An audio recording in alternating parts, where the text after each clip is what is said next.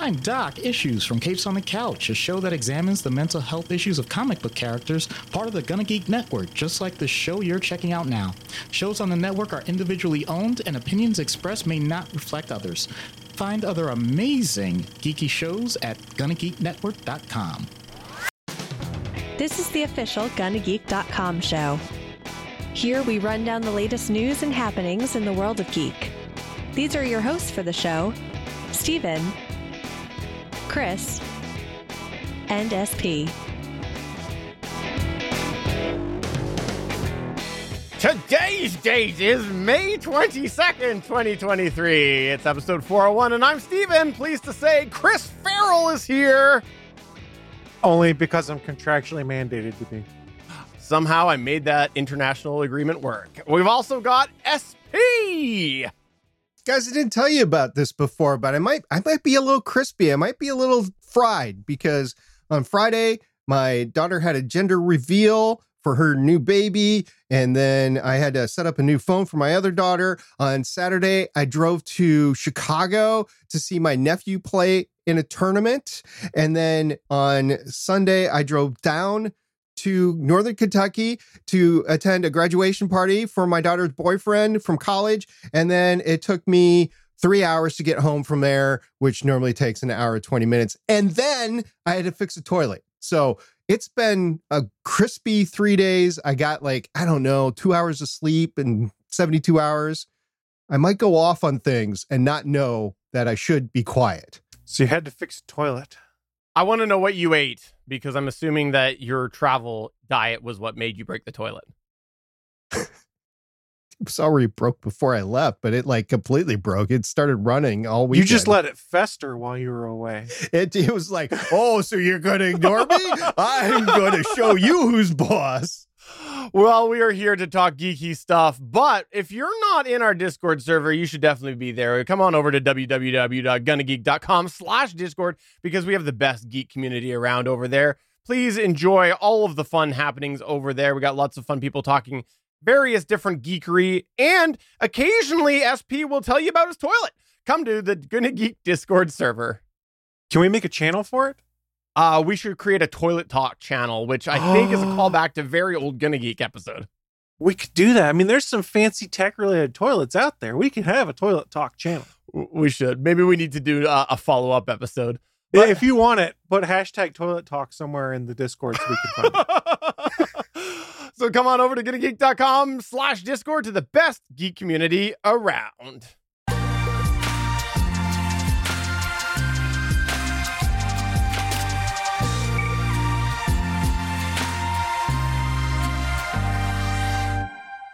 All right, we'll go ahead and start off the news, not with toilet talk. No, I'm sorry, SP, that's not happening first. Aww. But it might as well be, because I think the writing on the wall that Disney Plus is going down the toilet. Ha-ha! Or is it that it's not Disney Plus, it's Disney Minus? Ha-ha, again.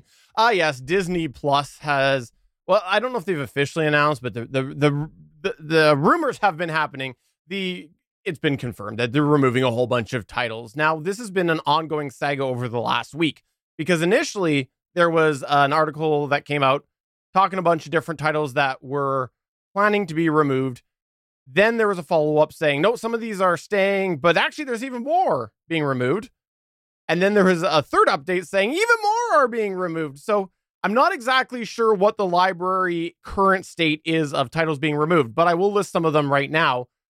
It's according to Deadline, they will be, as of May 26th, removing Willow, Big Shot, Turner and Hooch, The Mighty Ducks, Game Changers, Just Beyond, Diary of a Future President, The Mysterious Benedict Society, and The World According to Jeff Goldblum, as well as Hulu's Why the Last Man, Dollface, The Hot Zone, Maggie, Pistol, and the Little Matt Demon. The Little Demon. A number of other series are going to be leaving Hulu as well, because this is going to affect Hulu and Disney Plus. But again, some of those titles from that apparently are actually staying now. I don't know. I'm just waiting until May 26th to see what happens. But when I saw this come up, I wanted to bring this up because, we talked in the Discord server, again, plug the Discord server, about how SP was proven correct that yes, they are a long time ago on a galaxy far, far away podcast. He did predict eventually Disney might start to do this. Well, I think that this is different than what SP suspected. It's the fact that the market has changed and now they're realizing, all these streaming services, that you can't get away with just a one-time charge. I think at the time we were talking about the idea of them maybe taking some of this content and putting it away to, increase its value and whatnot. But I think with this, the rumors are they're looking just to basically option these rights out elsewhere to make some more money rather than just, keep charging the one-time monthly fee for everything that we've seen with things like Disney Plus so far.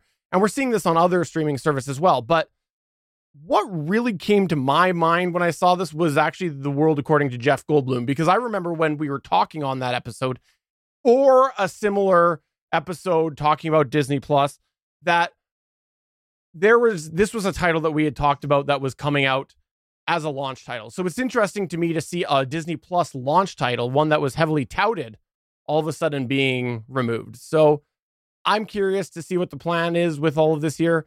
The other side of it is that Disney Plus launched before the pandemic. So I think there was probably a bit of an impact to what their strategy was before the pandemic, and then how a bunch of content was not created over the pandemic. So I bet that would have screwed up their numbers a little bit and their total plan. But this is happening across the board, different streaming services, and SP. Yes, you were right. They pulled titles. There you go. Woohoo! Thank you for that shout out.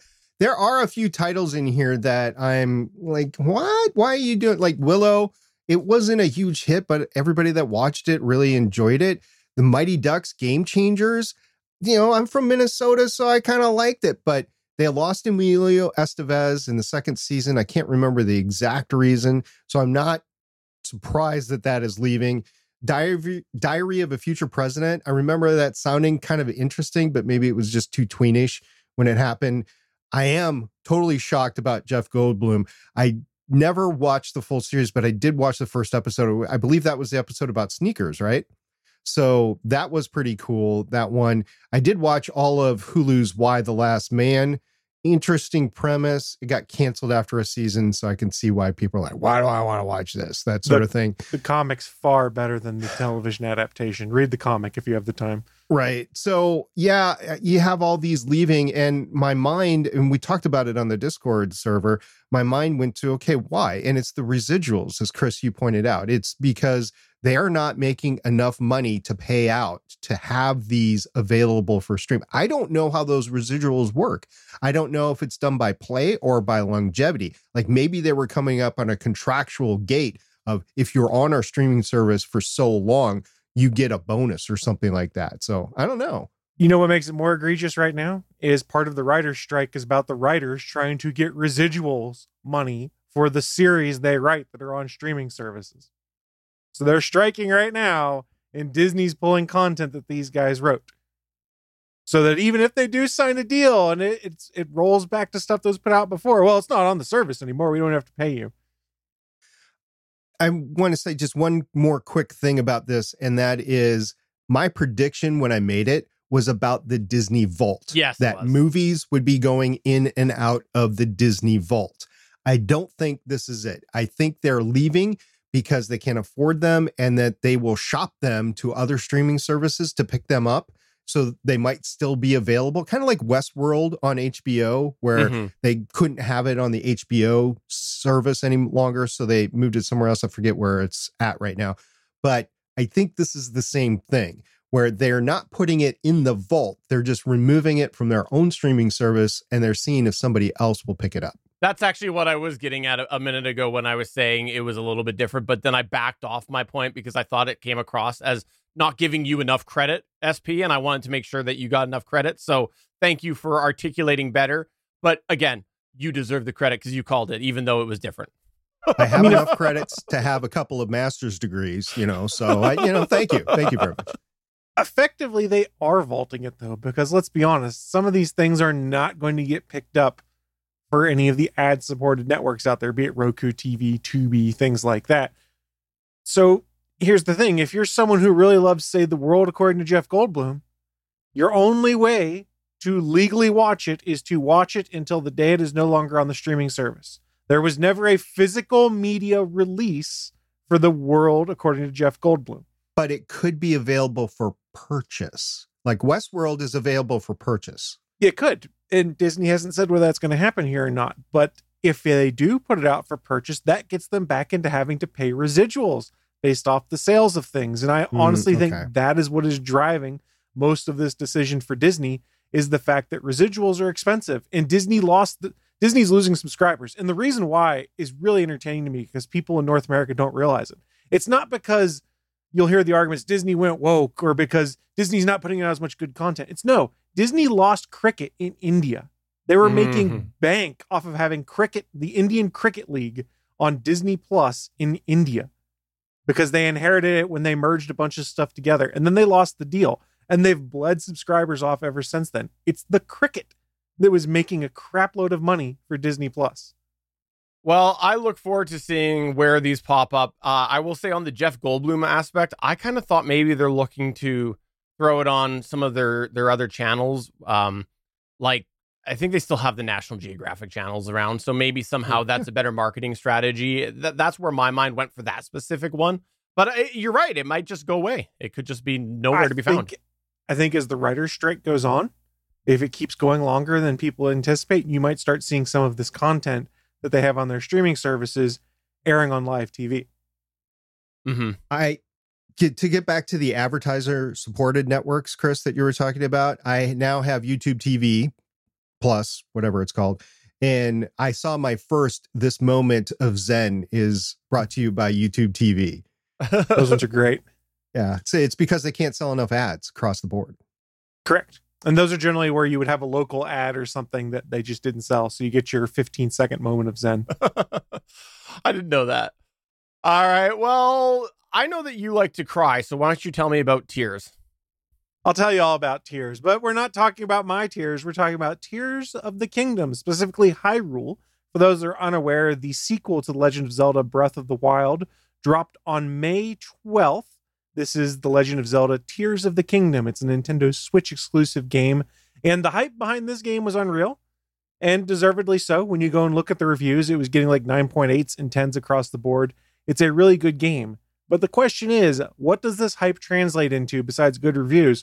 Well, if you're Nintendo, in the first 3 days the game came out, you sold 10 million copies of the game worldwide. But I'm not Nintendo, Chris.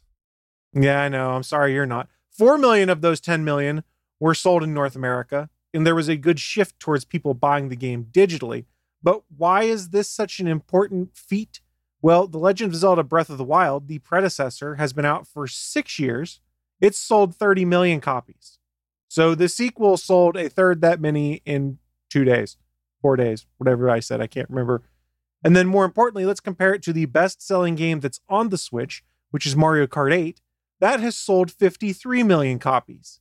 Again, Nintendo on The Legend of Zelda, a game that until recent day was not a huge sales mover, just sold 10 million copies in a span of a few days. And I'm sure it's going to keep going. They're going to sell a lot. The game is deservedly well hyped. I'm enjoying it a lot. But more importantly, what this should show to the industry is there's still a desire for single-person, open-world, RPG, adventure, action, exploration type games. Not everything has to have a battle pass or online multiplayer or 6 different things of DLC that need to be added to it.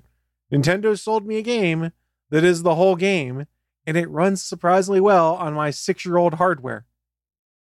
I'm pleasantly surprised by it, and I will not be shocked as these numbers continue to grow because it is a really good game. I have heard so much fanfare about this, and I want to know why is it the fanfare? Is it the fact that people have been waiting for something? Is it just the game itself? But I've just heard so many people talking about this. So Breath of the Wild was so good and a little bit different compared to the previous Zelda formula because it was open world with crafting and cooking aspects and things like that it kind of freshened up the formula. And a lot of people got into it because it was a launch game. And then in the midst of the pandemic, there's a lot of people that went back to it because there's so much content that you can do in Breath of the Wild that it was a good way for people to fill time. Well, Nintendo took that same formula. They've added it to Tears of the Kingdom, but now basically you have the ability, in the previous game, you had things like telekinesis and magnetic abilities and things like that. You have new abilities in this game that allow you to basically build things. And by that, I mean, they drop me down in the tutorial world, and there's a lake that I have to get across, and I can't swim it because my character doesn't have the stamina. I'll drown if I try. So I ended up having to use my powers in an axe. And what I did is I chopped down 3 trees. I was able to use the Ultra Hand, which is an ability that Link is given in the beginning of this, to pick up the 3 trees that have been turned into logs, put them side by side, glue them together, then pick them up, toss them in the water, and then I was able to put a sail on it, and I was able to jump on the boat that I made to cross the lake and then not die. So they've put a lot of creative uses of, you have these new powers that allow you to build things. And of course, then the internet finds out random things they can do with it if they have to make penises and things like that, because that's always the gag of internet stuff, is you have to put penises in games. But there's some really cool creative stuff you've seen people do. Like, people built cars in Tears of the Kingdom because of the pieces they had with wheels and fans and motors and stuff like that. So they're using these cars to drive across the open plains and things like that. So it kind of scratches that itch for creativity and building. You see a lot of people like Minecraft and building and crafting. Well, we've got that here in a Zelda game where you also have swashbuckling, adventuring, puzzles, fighting. It's a good mix of things. Well, question for you. You said that people are building penises and that people are building cars. Have they built penis-shaped cars? That's the big question. Okay, perfect. That's all I need to know. They've also built penises that they can beat enemies with, because one of the abilities you have is to rewind time. So what they do is they'll have a quick build that is a log with 2 boulders on either side of it, which you could argue is a hammer, and they'll pick it up with the Ultra Hand and they'll spin it around in circles, and then they'll drop it on the ground, and they'll run and get some enemies to chase them. And your hand has another ability called Recall. It allows you to select an object that you've manipulated and rewind it. So as soon as the enemies come close, they'll pick up the hammer. Let me put air quotes there, and you can use Captain Hammer's quote from Dr. Horrible to know what it really looks like. And they'll pick it up and they'll hit the recall ability, and then it picks up and starts spinning around backwards to go back to how it was before you started moving it around. And you can literally beat the hell out of enemies with sticks that you spun around in the air and then hit the rewind button on. There's some really creative stuff to do. There are so many jokes to be had in there, and I'm not going to make any of them. I kid you not. You can go through and look at like some of the hashtags and stuff on Twitter, and some of the stuff that people have made is really inventive. And then you've got some of the inventive ways that people use phallic shaped objects because it makes them laugh. Because let's be honest, that's what happens on the internet. It's true. SP, do you have any questions about the phallic shaped devices? No, I don't, but I have something that's Switch related, and that is you can get these Joy-Con sides for your TV, and I saw a video that somebody motorized it. So when they put a switch, hit a button or whatever, the Joy-Con sides move out, and then inside were game controllers for your like console games, and it would spin around. It was all LED lighted and stuff. Did you guys see that? I did see that.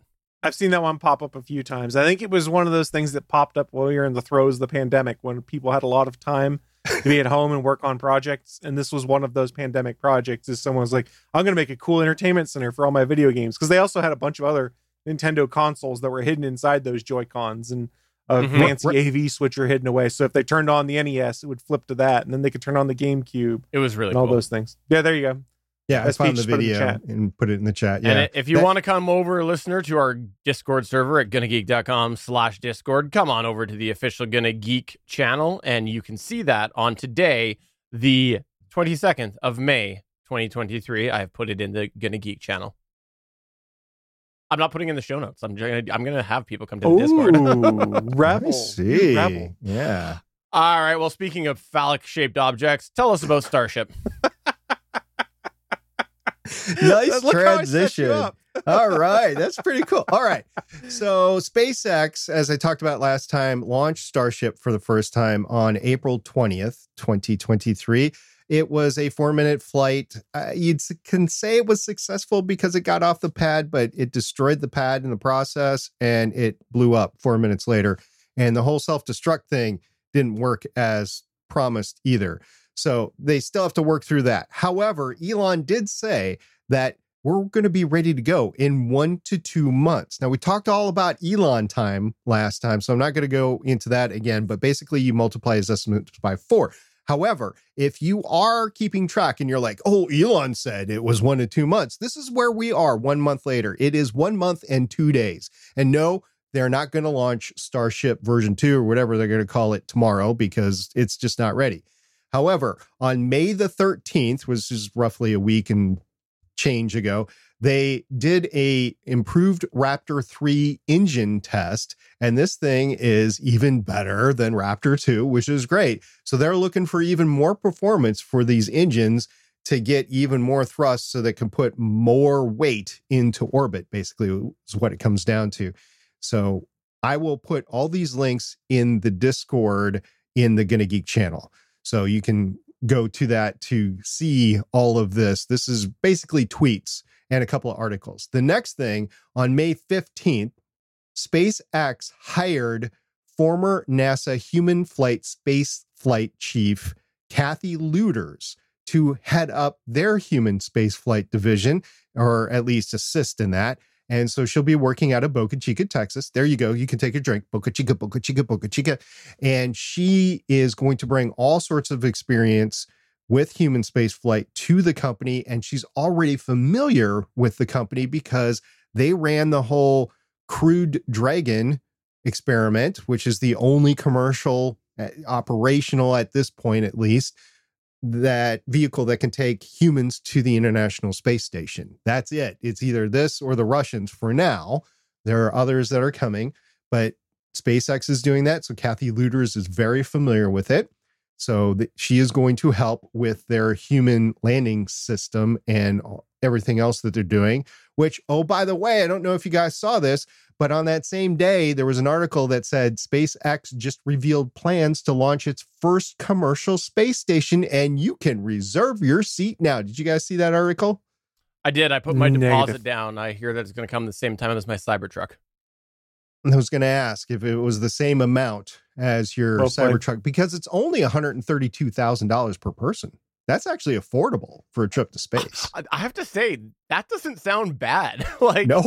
Like, obviously, I can't afford it, but if we're talking to space travel, like that opens it up to a certain amount of people in the world. Yeah, that gets you 6 hours in space. Doesn't get you to a space station, but it gets you 6 hours. That's actually pretty cool. So yeah, they're into that. So Kathy will be helping out with that. And then on 18 May, just a few days ago, they moved Ship 25 to the launch site, and they're doing a 6-engine static fire test with it. They're preparing for it. They haven't done it yet. So they're getting it ready for flight. And also, I know you guys saw this, the Raptor engine that fired directly into a water-cooled plate for an extended period of time. Did you guys see that? That was awesome. They were testing the cooling plate and the fact that it wouldn't explode the launch site like the first launch of Starship did. Did you guys see that? I did not, no. No, I haven't seen it yet. Oh, man. But I'll be taking the links in here and looking at them after the show. Yeah, there you go. And then just yesterday, they launched Axiom 2, which is their next generation of civilian space flight to the International Space Station. So the crew of Axiom 2 is now on board the International Space Station. They docked with it. And yeah, so this is where we are 1 month and 2 days later. Starship hasn't launched. They are repairing the launch site. They are putting a diverter water cooler system underneath it. They're probably improving the quick disconnect on the launch site. So they are moving forward. It just wasn't 1 month. We'll see where they are at month 2 when we record our next episode. Hey, what happened, by the way? I know this isn't SpaceX related, but what happened with the space station not too long ago? And they had to go and didn't they have to all go to their craft and wear their spacesuits in prep to possibly an emergency evacuate or something? That's happened a few times. The place is older than you, Steven. So, I mean... So it's pretty young then, hey?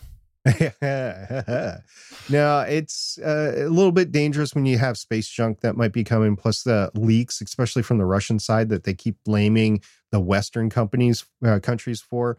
And it's just because it's old and it's failing, and They're Russian. They need to blame somebody. But this does get into the longevity of the International Space Station and how long everybody wants it to run. I think all the Western countries have extended it to 2030. Russia, I think, is at 2028 or 2029. They haven't gone the full length of the extension yet, but they did extend it. So they do plan on working together, and it's really awkward. Really, really awkward because you have all these sanctions, especially in the space sector, against Russia because of what's going on in Ukraine. And these people are having to work together. And like NASA astronauts are still going to Russia to launch on Soyuz. It's just really, really awkward. It does remind me a lot of the 2010 A Space Odyssey movie, where you did have a global situation between the Soviet Union and the United States, and they were on the same spaceship and they were having to work together. So there is precedent for this in sci-fi. It's different though, because you don't have big obelisk that is, in orbit around, in this case, Jupiter or Saturn or wherever it was. It's not the same thing. It's just humans on a space station in 200 miles up. So a little bit different. Well, we look forward to your direct reporting from your $140,000 space flight. I'm considering it. I mean, I do have a retirement account. Oh, look at that. He's going to go ahead and sell a portion of his podcast equipment.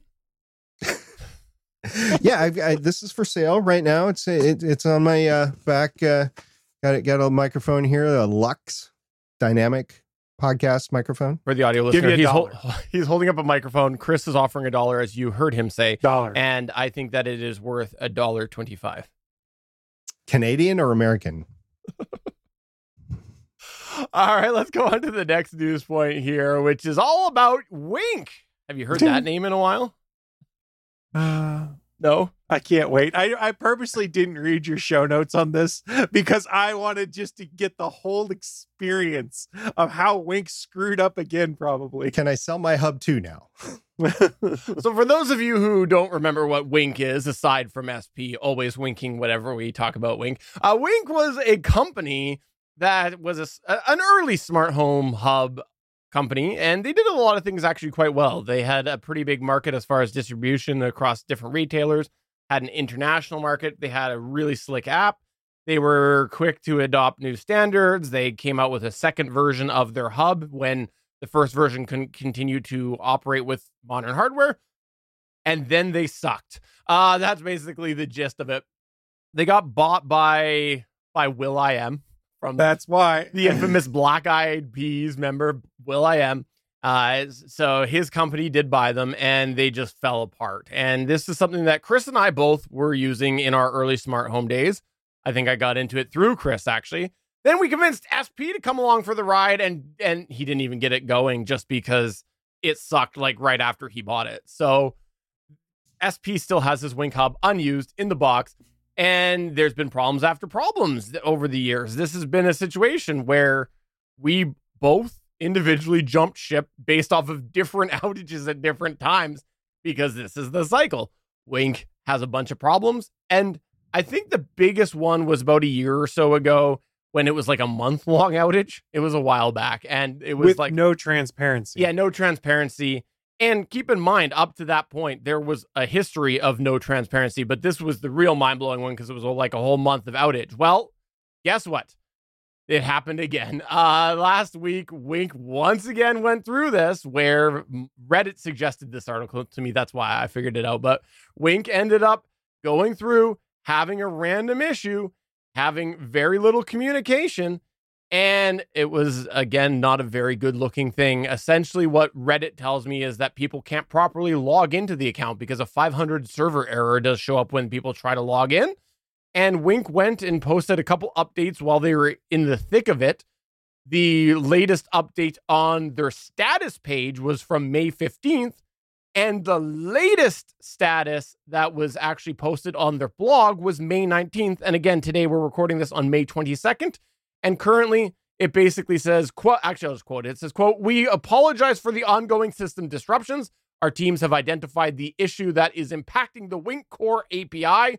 the Wink app remote control, voice controllers, Wink hubs, API device connectivity, password resets, and other systems are affected.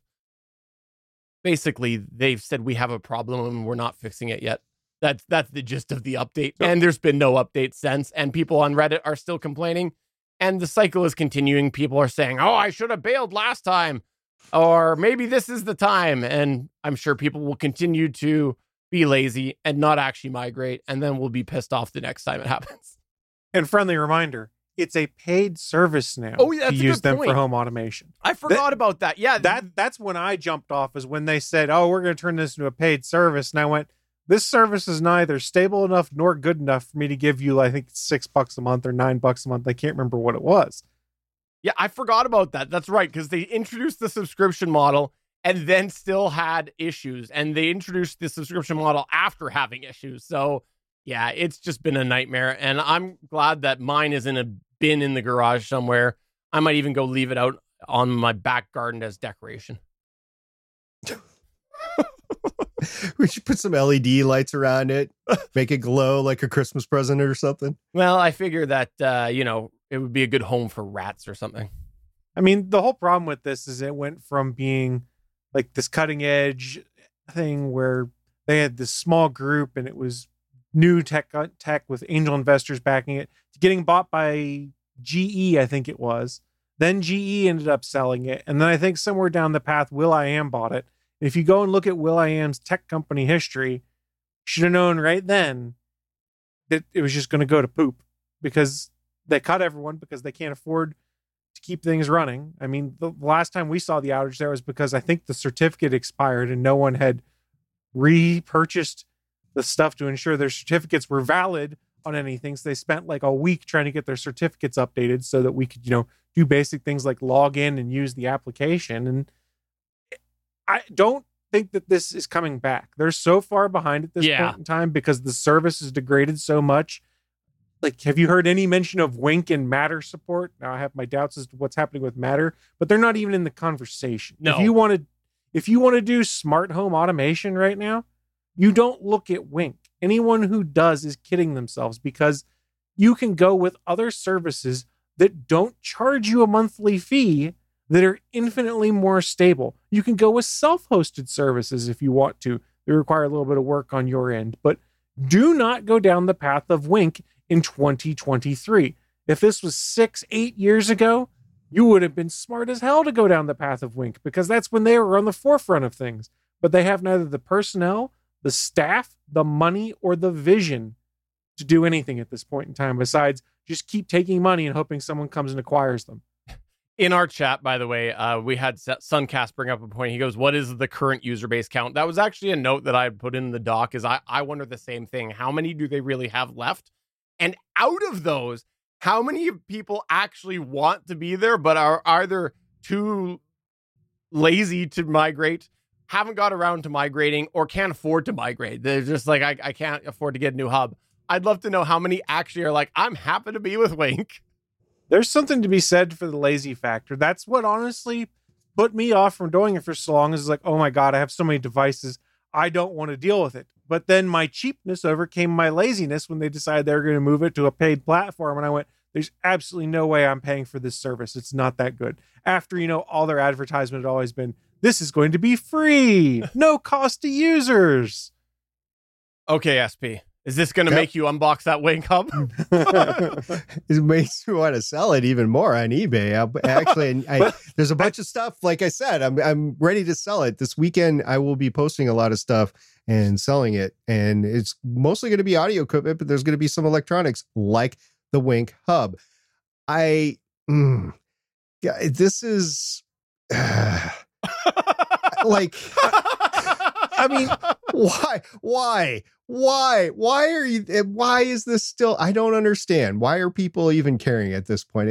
I just don't get it. This is at the point where it's like, how many you're stupids do you need to have before you realize you're stupid? Yeah, that's exactly kind of why I for those of you who are listening to the audio side of things, on the video side of things, on my news point, I've actually called this the annual Wink status update, because unless they close, I'm not going to talk about them again probably till next year, but it's the same cycle. It's the same thing that happens over and over. They have an issue. People say, I'm going to jump off. And then they come back and they go, I never jumped off last time. I should have jumped off last time. It's a constant cycle. And there's also the fun of Suncast was joking in the chat room saying in 10 years, you'll find them in church garage sales. But if I recall correctly, when they moved to their paid model, it required a firmware update. And if you didn't do the firmware update on your hub within a certain amount of time, it effectively bricked your hub. Yeah, that's what I hear. Yeah. By the way, you said you might sell it, SP. I've mentioned a few times on this podcast that for years when I've gone into my local Home Depot, I've seen the Wink Hub 2 for sale and they're collecting dust. The last time I was in, I didn't see it there, but I just checked. And according to the Home Depot Canadian website, there are still several in stock at that Home Depot and another nearby location. And there's one at a third one that's about an hour away. So if I really wanted to, I could scoop up all those, SP. How much are they? When I saw them, they were still charging full price, and the website says $139, and that's what I had seen them in the store at full price, $139 Canadian. If they can sell like half of those, that's their profit for the year. Keep in mind, by the way, that Home Depot bought these from Wink a long time ago already, so there's no profit for Wink to be had further. No, I think he was talking about Home Depot because their profits went down. Oh, yeah, sorry. Either or. I got you now. We can go with both. I'm picking up now. All right, let's go on to the next thing here, which is all about Google I.O. Well, we're going to talk about Google I.O., but we're not going to go in depth. So for those that are unaware, a couple weeks back, Google I.O. occurred, which is one of Google's big events where they talk about upcoming hardware, software features, and things like that. And as is our nature on this show, we like to talk about hardware. So I'm going to talk about some of the hardware to come out of Google I.O. and say, if you want to learn more about a lot of the AI tools and editing tools, because a lot of time was spent on that, you'd be better off listening to some stuff like Daily Tech News Show or other tech-focused podcasts in that regard. Though one note I will make in regards to all the AI talk that I thought was interesting is like this show was jammed full of here's all the things we're doing with AI. Here's how AI is going to help us. Every other word was AI. The word Google Assistant was not said once this year at Google I.O., where if you go back to last year, I can't remember what tech blog I read that said they said the words Google Assistant 90 some odd times in their Google I.O. event. So, methinks that Google Assistant's going by the wayside for them to try and put these AI tools into everything now. But that's just personal opinion. Interesting. I could see that. I could see why they're trying to do that, but also it seems like a conscious effort if it's that stark of a difference. So let's talk about the hardware because that's more fun. All of this hardware leaked ahead of time. So we sort of knew it was coming. Let's start first with the Pixel tablet. Like I said, leaks were true, but what is interesting here is this is Google's first foray back into the tablet business since the well-liked Nexus 7 tablet that, God, what was that, 7 years ago now that was out? 8 years ago? It's been quite a while, but it was a pretty solid tablet. So what do you get if you buy the Pixel tablet? It's a $499 tablet. It's a slab that is also bundled with a speaker dock / charging station for the device. These begin shipping on June 20th. You can pre-order them right now. So what is kind of interesting is the tablet itself, when you want to charge it, it magnetically clips into this speaker dock, which then gives it the appearance of the Nest Hub Max devices that Google currently sells. It turns it into kind of virtual assistant / chat station so that you could do video chats and have it propped up exactly how you wanted, and music device. It's interesting in that regard. And I think the charging setup is a unique idea. And Google's motivation from what they'd said was tablets have oftentimes become drawer devices that they just sit dusty in a drawer until someone remembers, oh yeah, I have that and can use it. So their thought is if we can keep it front and center, people are more likely to use their tablet. Whether you believe that or not is your own opinion. Let's get into the specs a little bit. Like I mentioned, $499. For that, you get an 11-inch, 16 by 10, 2560 by 1600 pixel display with bezels all around. The device will be available in 3 colors, white, dark green, and light pink. It will have the same Tensor G2 processor found in the Pixel 7 and 7 Pro, the Pixel 7a, and the upcoming Pixel Fold. Spoiler alert, we'll be talking about that soon. Paired with 8 gigs of RAM and either 128 gigs or 256 gigs of storage. According to Google, the battery will provide up to 12 hours of video streaming between charges. There's a USB port on the device itself, so you can charge that way. However, the device does not come with a USB charging cable or brick because it comes with the speaker dock. And what is interesting about this that we can also glean of Google's motivations is it's a household device. There's not even an option to get LTE or 5G connectivity on the Pixel tablet. So what I find is the most interesting, and we sort of talked about this when it leaked, was the bundled dock that is a charging station / speaker dock. I think it's a missed opportunity. Now, to be clear, you get one bundled with the device itself. You can buy them separately for $129. So in theory, you could put a speaker dock in, say, 2 or 3 other locations in your house. So you could take the tablet with you, dock it in that room when you're not using it to be a music device or something like that. What I think the missed opportunity is when the tablet's not connected to it, it's a dumb device. So it's not like it has the brains of any of the Nest Home devices where you could say, hey, G-Word, tell me such and such. You can only do that when the tablet is docked to it.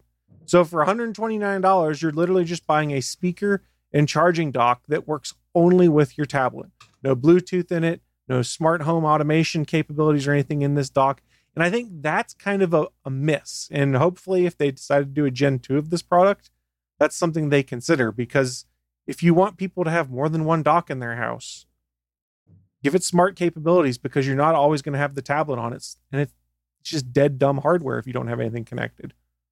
Yeah, I can see there being a bit of a problem between the idea of having a dock there and using it as a dock if it has a display. Like some people might start to go, well, why am I going to put this onto the dock if it's already got a display? But they should have put like an audio only assistant in there, so that way it was still able to have smart home capabilities. I mean, but it still might buy one of those. I can buy one of those for $20 on sale in the Google store right now.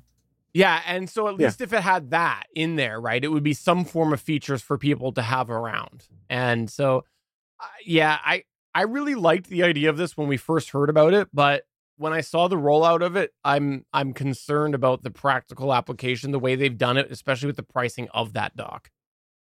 Well, I mean, if it didn't come bundled with a dock, I think we'd be talking a different story. I don't think the price point's bad when you consider the fact it's the tablet and the dock. No, I'm talking about the price of the dock itself. Like, if you want to get an extra one, that's where I think it's kind of high. That's ridiculous. $130 for an extra one that is literally dumb hardware that can only be used with that tablet. And so if the tablet breaks or you lose it, you just have a dead dock there that doesn't do anything else. Nah. Well, what about the Fold? Because you were going to talk about the Fold there too. Yeah, so I was really curious about the Pixel Fold, and it turns out that most of the rumors we heard about it were true. Sadly, the early rumors about the price point and them wanting to undercut Samsung were not true. The Pixel Fold will retail for the 128 gig model at $1,799, so $1,800. That is not really something that I'm considering, because foldables all have a high price point. Let's keep that in mind. But even if you were considering it, Samsung is going to drop their new the Samsung Fold, 4 or 5, probably in the next 2 or 3 months. It's tough to say you want to jump on that right now, but Google did debut it. It is their first foldable. It's got a 5.8 inch screen on the outside and a 7.6 inch display on the inside with pretty substantial bezels, which people are complaining about. I don't have a problem with the bezels because it gives you something to hold on the phone or when it's in tablet mode without your thumbs triggering the screen. Plus, it also allows them to put the selfie camera just in the bezel instead of having to do what we're seeing now, which is hide them behind pixels on your OLED screen and their crappy cameras then. It's running on the Tensor G2 chipset, like we mentioned the other devices will be doing. Paired with 12 gigs of RAM, it will have an IPX8 rating for water resistance. Supposedly, the hinge mechanism they're putting in place will have the ability to keep dust and water out and things like that, but it does not have like IP68 certifications or anything like that. I don't think any foldables do. So the weak point is always going to be dust getting in where the hinge is. They put the Pixel Fold on pre-order that same day that they announced it for $1,800, like I mentioned, the first batch of which will begin shipping on June 27th. Now, I was considering it if I could either get a good trade-in or if they would add it to Pixel Plus, which is a service I use, or Pixel Pass, excuse me.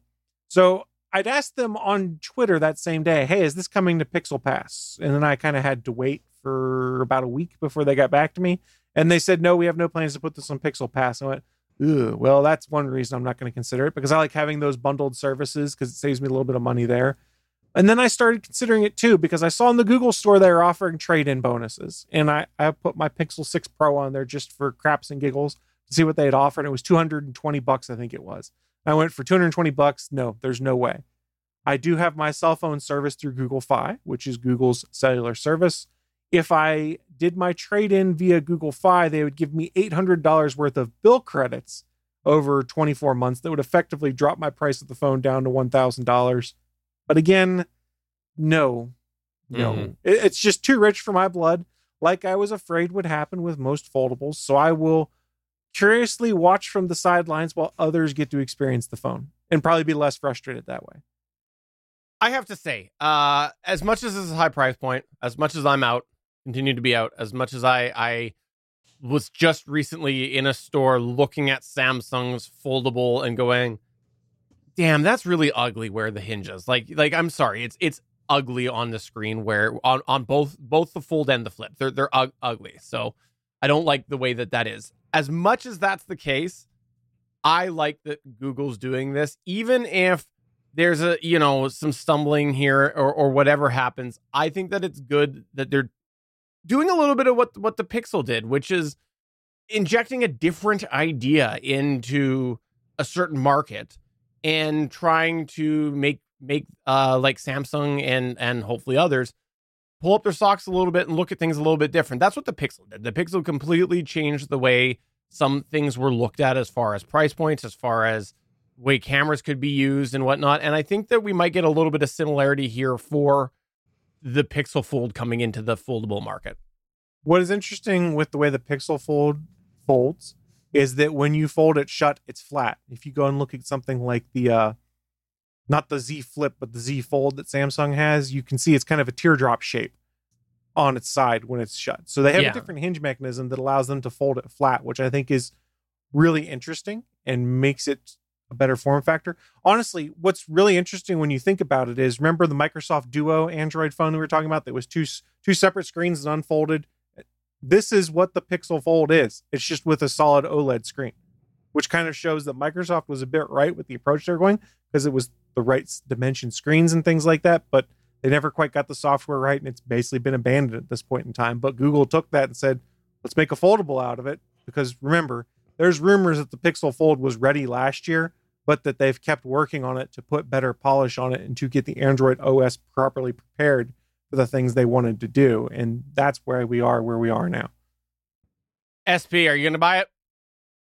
I'm not going to buy it, but I'm excited by it. I'm excited by it because as more companies actually get into the foldable market, the more variety of tech is going to be available. And even if Pixel's Fold line eventually closes, what they will effectively be doing is showing that their technology didn't work, or maybe it worked, but they just didn't sell, but the innovations would be there so they can be picked up by other companies. So the more companies that can actually develop and field foldables, I'm all for, because I do think it's in the future of phones is to go this way. Eventually we might get screens that roll up and roll down. I'm all for that. I'll give an example from just screen monitors where we are today from the technology, right? So, and this is not really a revolution or anything. It's just a combination of things. At work, I have a 49-inch monitor. I can make that monitor 2 different monitors with 2 different inputs, or I can make it one huge monitor. And there is no bevel in between because it's one huge monitor. I think the technology eventually is going to get to that point. And I'm excited that Pixel's in this game, because that means that there's an outside party that's looking into it. I got to believe that Apple's eventually going to launch a foldable. You have Samsung with the foldables. You have different foldables out there. I'm glad that Pixel's in this. Am I going to buy it? Hell no, not for $1,900, but I'm excited about that. As for Chris, you said nobody uses tablets anymore. They stick them in a drawer. I don't know if it's Google. That's Google's assertion. I disagree. I use my tablet every day, right. But that was how Google was spinning why they did their method for Pixel tablet. Okay, so I have all iOS tablets in my house now. I had a Surface One at one point. All my iOS tablets, even the iPad 2, I'm not talking about like the iPad 2, the second generation. I'm talking about the original iPad 2. I have my dad's old iPad 2. It is still in use. It's just a dumb monitor, but it's still in use today. And it's got to be 15 years since that first came out, something along those lines. So yeah, tablets can stick around for a while. Is it going to last forever? No, because the battery's eventually going to go out on it. Well, and it's just the way it is. It's going to be tossed eventually. And the OS itself won't be able to keep up with any sort of security. So I get that. It's, like I said, just a dumb display right now. That's all that's going on, but it's still in use. So that's pretty cool. And if other players like Pixel can do it, right? So I'm all for that. I'm all for the diversity in tech. I'm not, even though I am predominantly an iOS user, just want to state again that I am all in fan of diversity. It's going to increase the iOS devices that I buy in the future because I have to, because of family reasons.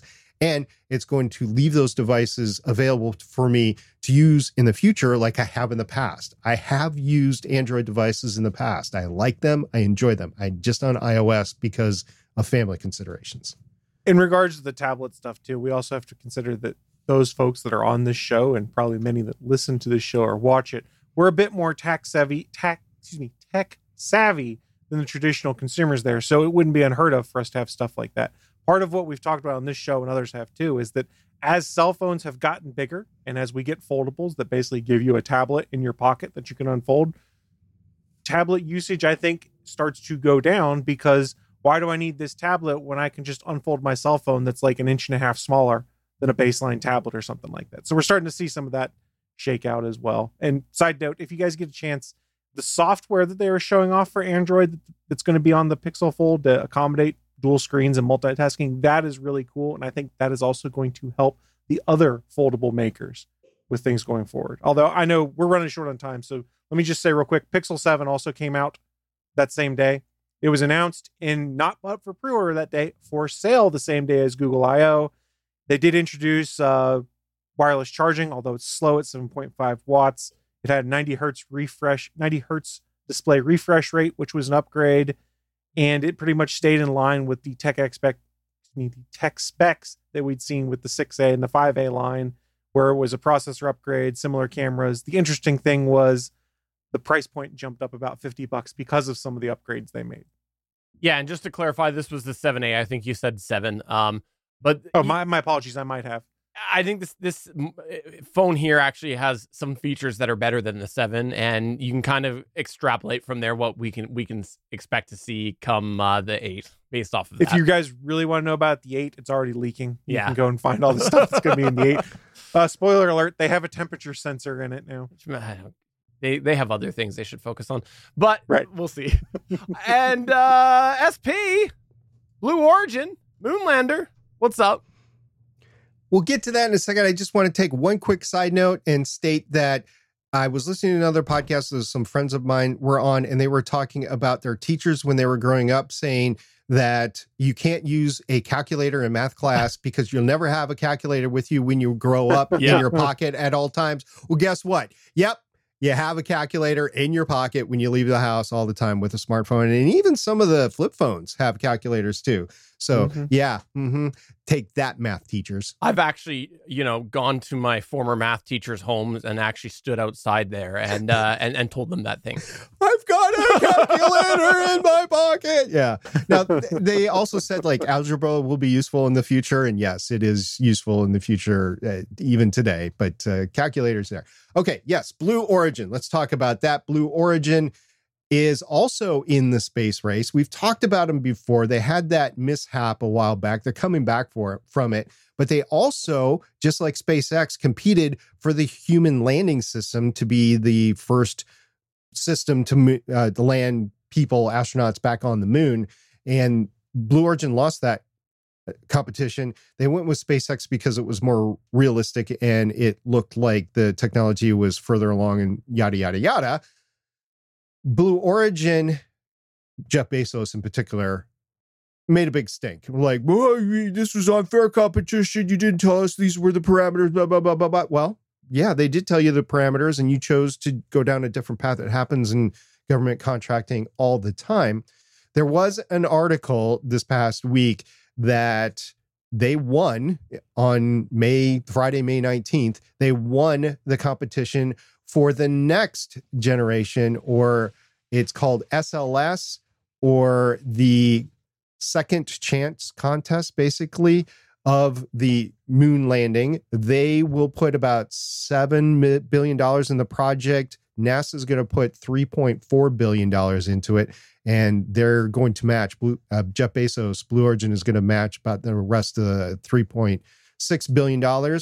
And I like this. This is actually cool. It's not any different than what SpaceX is doing. SpaceX is actually putting a lot of its own money into the human landing system. They want to use that portion of Starship to go to Mars. So it's beneficial to them. And they're kind of using NASA to fund part of the development to go forward. And Blue Origin is no different in this case. I don't think Blue Origin intends to land their version on Mars, but it will be good to have two different competing versions to land on the moon. And we've all seen what competition has done before. With the capsule to go up to the International Space Station, there was a variety of different competitors. Only one made it through.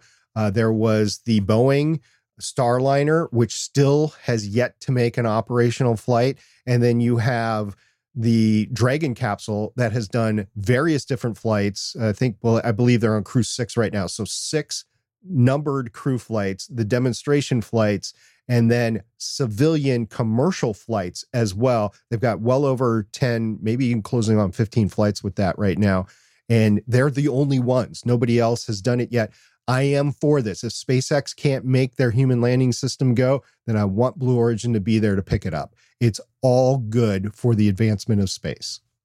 No, I 100% agree. And I've been thinking a little bit about the whole SpaceX thing. And, you know, I've made it no secret before. I think that SpaceX has done a lot for, I've been, you know, as a guy that just only grew up watching the stories of space races and things like that, you know, there was nothing really crazy happening while I grew up. So when all of a sudden this new space boom happened, I've been really excited about it. And I think SpaceX has had basically been responsible for the new modern evolution in space exploration and whatnot. But again, at the end of the day, they're a private entity. And what happens if all of a sudden something changes and you know, like let's say Elon decides to sell it out for whatever reason, and then there's a whole new strategy shift that happens with the company. I think that it, you know, being a private entity, it's a really good idea to have multiple competitors in the area because that could happen. That happens with lots of private companies. They're sold and all of a sudden a new direction happens. And that could very well happen with something like SpaceX. Wink. Or I'll give you a worst case scenario. Say we go 10 years down the road and we actually have human presence on the lunar surface. You have the Gateway station that's orbiting, but you are building a human presence on the lunar surface, and you have the human landing system that goes down and somehow has a mishap and is grounded. But you have people on the surface of the moon that need to get back because you can only spend so much time in space radiation, stuff like that. It would be awesome to have a lifeboat of a second lander. It's Sustaining Lunar Development Contract is what they're calling, SLD. It would be amazing to have that lifeboat of an additional one. Or say you have another country like China or Russia, probably China, the way things are going, having a presence there, and they have a mishap, and you just need the capacity for two to do those crew transits for a few years as they work through their mishap investigation and get their lander flying again. So all sorts of good things here. It's a lot of money. It's $3.5 additional billion just to develop it. That's not even to fly it. And I don't know what kind of rocket it's planning on launching. I didn't look into it that much, but it would be awesome just to have the lander available to go. Like I said, all for that. I know it's a lot of money, but if you're going to do this, if you're going to look at continuing human presence on the lunar surface, if you're going to look at putting humans on Mars, then this is all good and a great time to be alive. This is fantastic. I hope I'm alive when we first land humans on the Mars, but I don't know if I will be. I just don't know how long this is going to take and how many years I have left. But this is all exciting to me. This is my life. This is amazing. I wanted to be on the first landing on Mars when I was trying to be an astronaut. That's not going to happen. But I would be it would just be so amazing to watch that happen in real time. because it's not, like you said, the Apollo program. I was really young when the Apollo program was going. I don't remember much of it. I remember the excitement of it because I was a kid. It was like, yeah, this is fun, yeah, but not really understanding all of it. I do remember the shuttle and that development, thinking it was going to be amazing. And, look where we are today. Shuttle's retired and we barely have the same service available today. But that's why I'm so excited about SLS. That's why I'm so excited about Starship. That's why I'm so excited about HLS and SLD, because this is what I wanted to happen like 30 years ago, and it's happening today. So I'm really excited. Okay, so we're seeing all the space boom happening, right? And, when we think about things like Futurama, right, space travel is just a whatever. So obviously this means we're headed towards Futurama, which means maybe we'll get to the point where you might not have your full body with you when we land on Mars, but maybe your head will be in a jar and still be able to observe it. So it could happen. I am rewatching season 1 of Altered Carbon. So yeah, it's interesting thinking about that in those terms. Yeah. Well, thank you for updating us on this. And I look forward to you also being a part of this mission somehow. Maybe head in a jar is the way to go. All right. Before we go, Chris, I got something to, I have to break up with you, Chris Farrell. Ooh. I'm sorry. Oh no, I'm you're no longer sorry. buddies. I have a phone and so do you. Look at that. It's Was the Pixel 2 that makes us pixel buddies for a limited time. Some of the music heard was by Kevin MacLeod of Incompetech.com. Okay, technically not fully true yet, because I actually still have my Pixel, my Pixel 6 right now. However, I actually, for a very brief time this weekend, did have in my possession regular model, lower model S23, but I actually had to take it back to the store because I wanted the higher capacity. Just, I'd gone in actually looking for the 256 gig version, and they didn't have them in stock. And the guy's like, well, go with the 128. And if you decide against it, you got a few days, come on back and we'll get you that. He's like, and so I did. And then I brought it back and I was like, yeah, 128 should be fine. I should be fine. And then, I was thinking about the marginal difference and I'm like, you know what? I should, with higher res video and stuff, I'm like, I really should have that. So I went and I took them up on that and they had to ship it to me. So I'm waiting on it. However, this is me saying that I have decided that I am going to, at least for this next cycle, leave the Pixel ecosystem. And it's a few different reasons why. I have to say a good part of it is that I felt really burned by the way Google handled my warranty claim this past winter. I was without my phone for a very, very long time. I took a while of getting that. But also just some, in our chat over in the Discord server, I've shared, I've had a few weird quirks on there and I want to see what the One UI does. And I have to say, when I did briefly use the S23,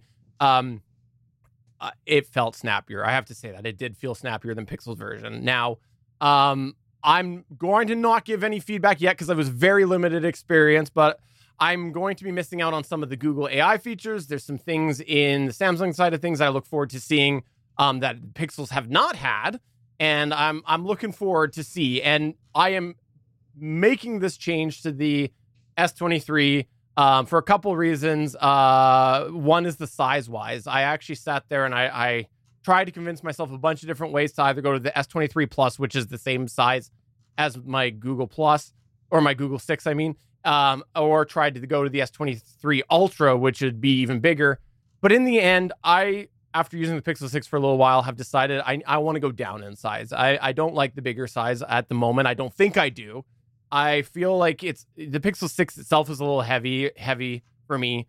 As far as where the S23 Plus and the Ultra go, the S23 Plus is the same physical size as the Pixel 6, but slightly lighter. S23 Ultra is bigger and heavier. So for me, I wanted to have a bit lighter phone, something a little smaller.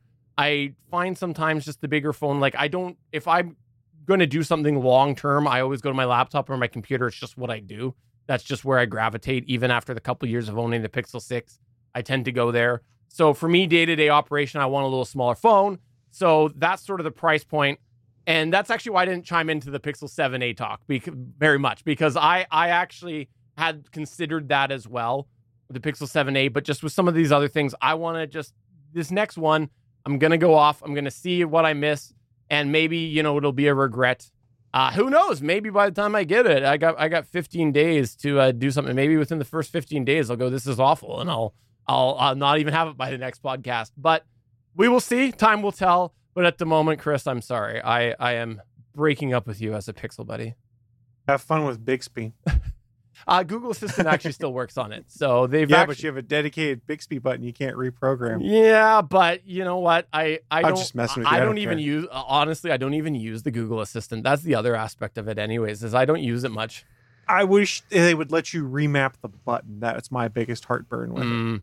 I haven't looked at that part yet, which is fine. I don't use the buttons when I do, but I did know when I went through the setup, it did actually have me program out of the box. Actually, it had me it pop up the prompt about Google Assistant and the Hey Google thing. So that was out of the box. Oh, you just triggered everyone's devices. Oh, shoot. I didn't think about that. But I did actually, I was surprised when I saw that actually, as I went through the setup of the 128 version, was that out of the box, it actually was talking about Google Assistant. I didn't expect that. So I haven't had a look into it yet. So I can't really comment that much about that sort of stuff. And I won't pretend that I did, because it was really very little time that I put on that before I went, no, this is the wrong decision. Go with your gut. So anyways, that's where it is. We'll see where we are by the next episode. We'll see. The grass isn't always greener, and I'm prepared for this one. And there's a sale on right now, and the price is right for me to go with that, especially on the S23 and not the Plus or the Ultra. So we will see. So I'm interested on your take on the 3-lens aperture versus the 5-lens aperture. You won't have the 5 to compare it to, but you will have your current phone versus the 3 lenses. So I'm interested in that. And if you're saying the grass is always greener over the septic tank, absolutely it is. And Chris, you mentioned Wink is taking a poo right now. Just want to say for both cases, I do have a working toilet that can help with the poo and the septic tank. Perfect. Issue. I'm glad to hear. Excellent. Go find out more about that in our channel called Toilet Talk on the Gonna Geek Discord. So anyways, I will report back once I have a little more experience. We will see. Or maybe I won't. Maybe it'll be a matter of I won't have it by the next time. And maybe it'll be a 2 year from now follow-up where I go, wow, that was a mistake. I'm so glad to go back to the Pixel and like the Pixel 10 or something. I mean, at this point, the feature parity between all of them is pretty much the same. There's just minor differences. I will say this. I felt familiar while I was trying to do the initial setup. So I was so happy because like my dad for a long time was a Samsung user, and I never could find anything on his phone as far as settings go. I felt like, you know, with Samsung's One UI, it really felt like they went, okay, we got it wrong. Let's go back to stock Android and just modify from there. Things felt very familiar. Gone are the TouchWiz days where it felt like a completely different. Like when I had my S6, I made sure I ran a third-party launcher on it because I hated the default Samsung stuff so much. Was it Nova Launcher? Yeah, it was Nova Launcher. Yeah, I love that. Yeah, I still like Nova Launcher, but I don't feel that I need it as much anymore because the default launcher on the Pixel devices does what I want it to and doesn't look like poo. Well, I will report back, and if you want to ask me questions, come to our Discord server, gonnageek.com/Discord, and I will answer them as I, actually get the phone. We'll see. So if you guys want to check out some other awesome podcasts, you can check out Chris Farrell on the All Things Good and Nerdy podcast. We record, the schedule's off. Just pay attention to our social media if you want to see when we're recording, because I think it's about to change again. Also, you can find SP on the Legends of S.H.I.E.L.D. podcast, where we talk all about the screen properties coming out of Marvel Studios. We're going to be covering the Guardians of the Galaxy Volume 3 coming up in our next recording. I do have 2 other podcasts before that to get out, and I am curious as to what our schedule is going to be in the future with the writer's strike affecting Marvel Studios production. It seems like Secret Invasion is done in the can and ready to go here in a couple of weeks. But beyond that, I don't know. Time will tell. And if you're wondering about the Gonna Geek recording schedule, we did post it in the Discord server. However, this I will say on here. At the moment, these are the dates that we're scheduled to live stream going forward. So you can expect, if you listen to this after the fact, somewhere's around this time. Now, these may change. We are proud hobby podcasters. Sometimes we change things randomly as things come up. And who knows? But this is the current schedule for the remainder of the year. So you can expect releases the week following these-ish. The next one will be on Monday, June 12th. Then Monday, July 17th, then Monday, August 7th, Monday, September 11th, Monday, October 2nd, and then Monday, November 6th. And there may not be a Christmas episode. There won't be a live stream, but there might be. We'll see. December TBD. December is TDB. Definitely for me, the baby is due American Thanksgiving time frame. So it might be a little sporty in my house, and I might not be able to record with transiting guests seeing the baby. They don't live with us anymore, but we're like the closest guest rooms that they're able to come to, and we're really close. So what's the room rate there? Cleaning. Lots of cleaning. You should just say, look, I've got this on Airbnb. You got to pay more than them. Yeah. Along this line, actually, I wanted to bring this up. They actually got a Facebook portal. It was new in the box, but it was like a garage sale or whatever. And they got it because their family aren't on iOS and they can't do FaceTime. So they got it specifically for that side of the family that they could show the baby off to long distance. They're states, a country away, basically. And I'll report back on how they like using it. It is old technology, but it's curious that they chose that to use in 2023. I've used that myself. I actually have one. I only used it a couple of times, but that's just because I don't really have contacts that I use it with. I actually have it fully disconnected because I don't trust it to leave powered, amongst many other things. But I do actually have one as well, and it's okay. Yeah, it's okay. I think I got it in 2020, around then, but this is actually the Gen 1. It's not the Meta portal, which I believe is Gen 2. Okay. So it would be the Gen 1. Gotcha. So maybe I should FaceTime them. That would be awkward. All right. So for episode 401 of the Official Gonna Geek Show, I'm Steven saying, Chris, it's not you, it's me. I'm Chris. Steven thinks this is the first time someone broke up with me.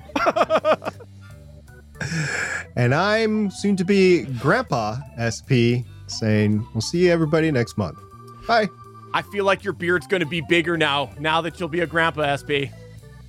Got the Santa SP coming. Bye, everybody. Bye.